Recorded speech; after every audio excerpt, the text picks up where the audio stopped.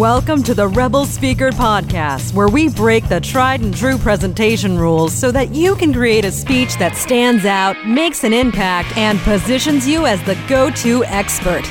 And now, your host, the instigator of the Presentation Rebellion, Dr. Michelle Mazur. Welcome to episode 21 of the Rebel Speaker Podcast. Hey, the podcast is now legal to drink. How cool is that?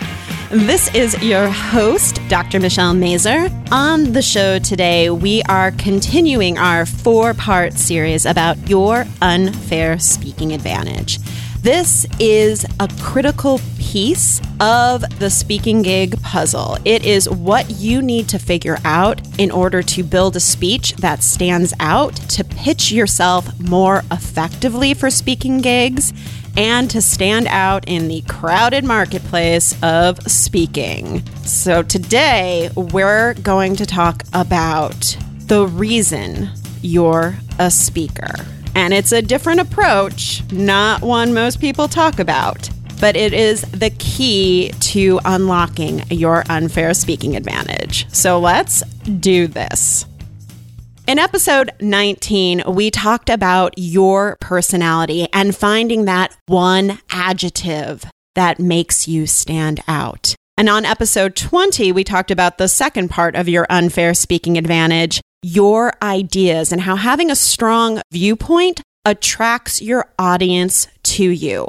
Now, today, we are going to talk about the reason you're speaking.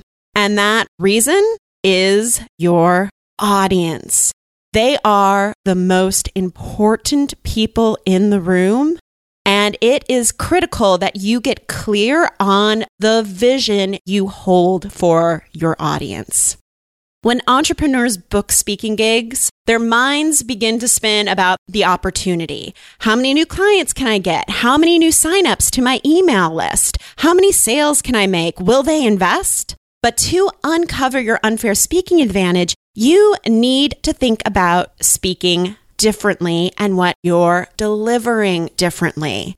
And by the way, if you want the whole lowdown on this unfair speaking advantage in an easy to use document, head on over to drmichellemazur.com/advantage and grab your free copy.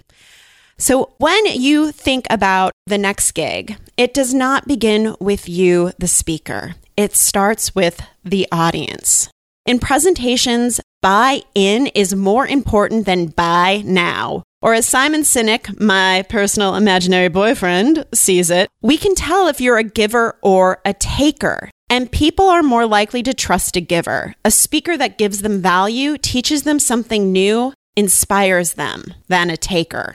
The most important person in the room is every member of your audience. Everything that you do in a presentation is meant to serve them. Your most important job as a speaker, beyond engaging and inspiring, is to produce results. Why is that? Speeches that stand out to audiences are the ones where the audience is changed by what the speaker says. Speakers who are known, and that is what we're trying for here, is getting you known for what you do. So speakers who are known for what they do produce a specific result for that audience. Then you're able to sell your speech to organizations over and over again because of this result. Now, you can't solve all of the audience's problems in a 20-minute or 60-minute or even 90-minute presentation. So the result that you can deliver must be very, very specific. So before you type one word on a PowerPoint slide or even begin crafting that signature talk, figure out the result that you want to produce for your audience. The result a speech can produce falls into one of the 3 following categories. Number 1 is a mindset shift. So your audience starts to think about a topic differently, like you've opened a new door. And for me, this is one of the goals that I produce when I speak, is because I talk about building a successful speaking career, not about the speech or the marketing, but building your speech like a product. And when I say that, I can literally see my audience go, oh, wow, I've never thought about it. Like, I have to build my speech like I would anything else in my business and have a strategy behind that.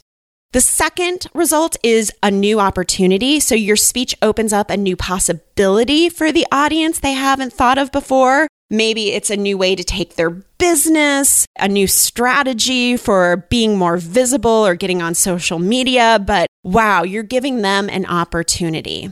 Or there is a behavior. So your audience adapts a new behavior. I always think about Amy Cuddy's TED Talk, where she encourages us to use the power pose to feel more confident and powerful. And please remember that one sentence can cause a huge transformation. And I call this, when I work with my speakers, the big idea statement, because it is that one sentence transformation that you're going to be known for producing. So to find the result that only you could give, answer these two questions. Number one, which of the three results that I listed earlier do you want to give your audience? So pick one. You cannot accomplish all three in one speech. You have to have a clear outcome and result. If you try to do too much, your message and your result gets muddled. Question number two is, as a result of hearing me speak, how will my audience change? What specific result will they receive?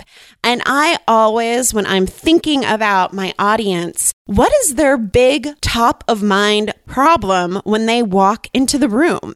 So recently I pitched myself for a speaking gig. And when I got the confirmation letter, I found out that there were 90 other applicants for 11 spots. Statistically speaking, I had less than 10% chance of landing the speaking gig. But I knew the result that I could produce for this audience, because the audience, they are all business owners who have been in business for less than 2 years. I know the one thing that people in business who are just starting out struggle with: finding their message. So my whole pitch was embedding this struggle of being able to encapsulate what you do in a short 2 or 3 sentences, and walking them through the process on how to do that. And guess what?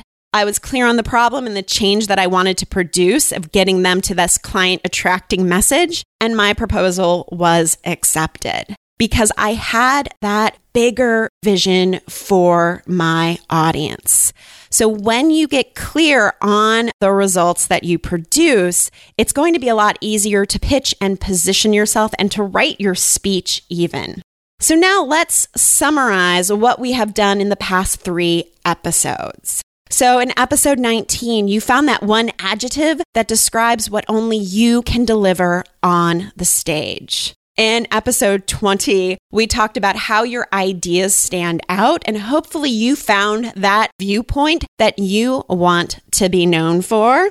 And on the show today, we talked about the vision you hold for the audience. So in the next episode, we're going to be taking these 3 components and creating a statement that encapsulates your unfair speaking advantage. So you don't want to miss episode 22, because we're going to bring it all together and I'm going to tell you exactly how to use this in building a speech, in positioning yourself on your website, and in pitching. But if you want the whole skinny right now, run off to drmichellemazur.com/advantage and grab the blueprint that walks you through this entire process.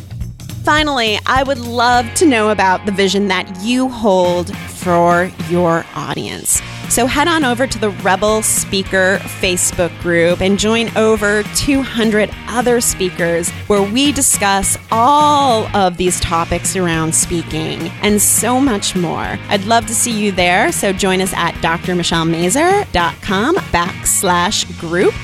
And remember, your most rebellious act in speaking is becoming more of who you are.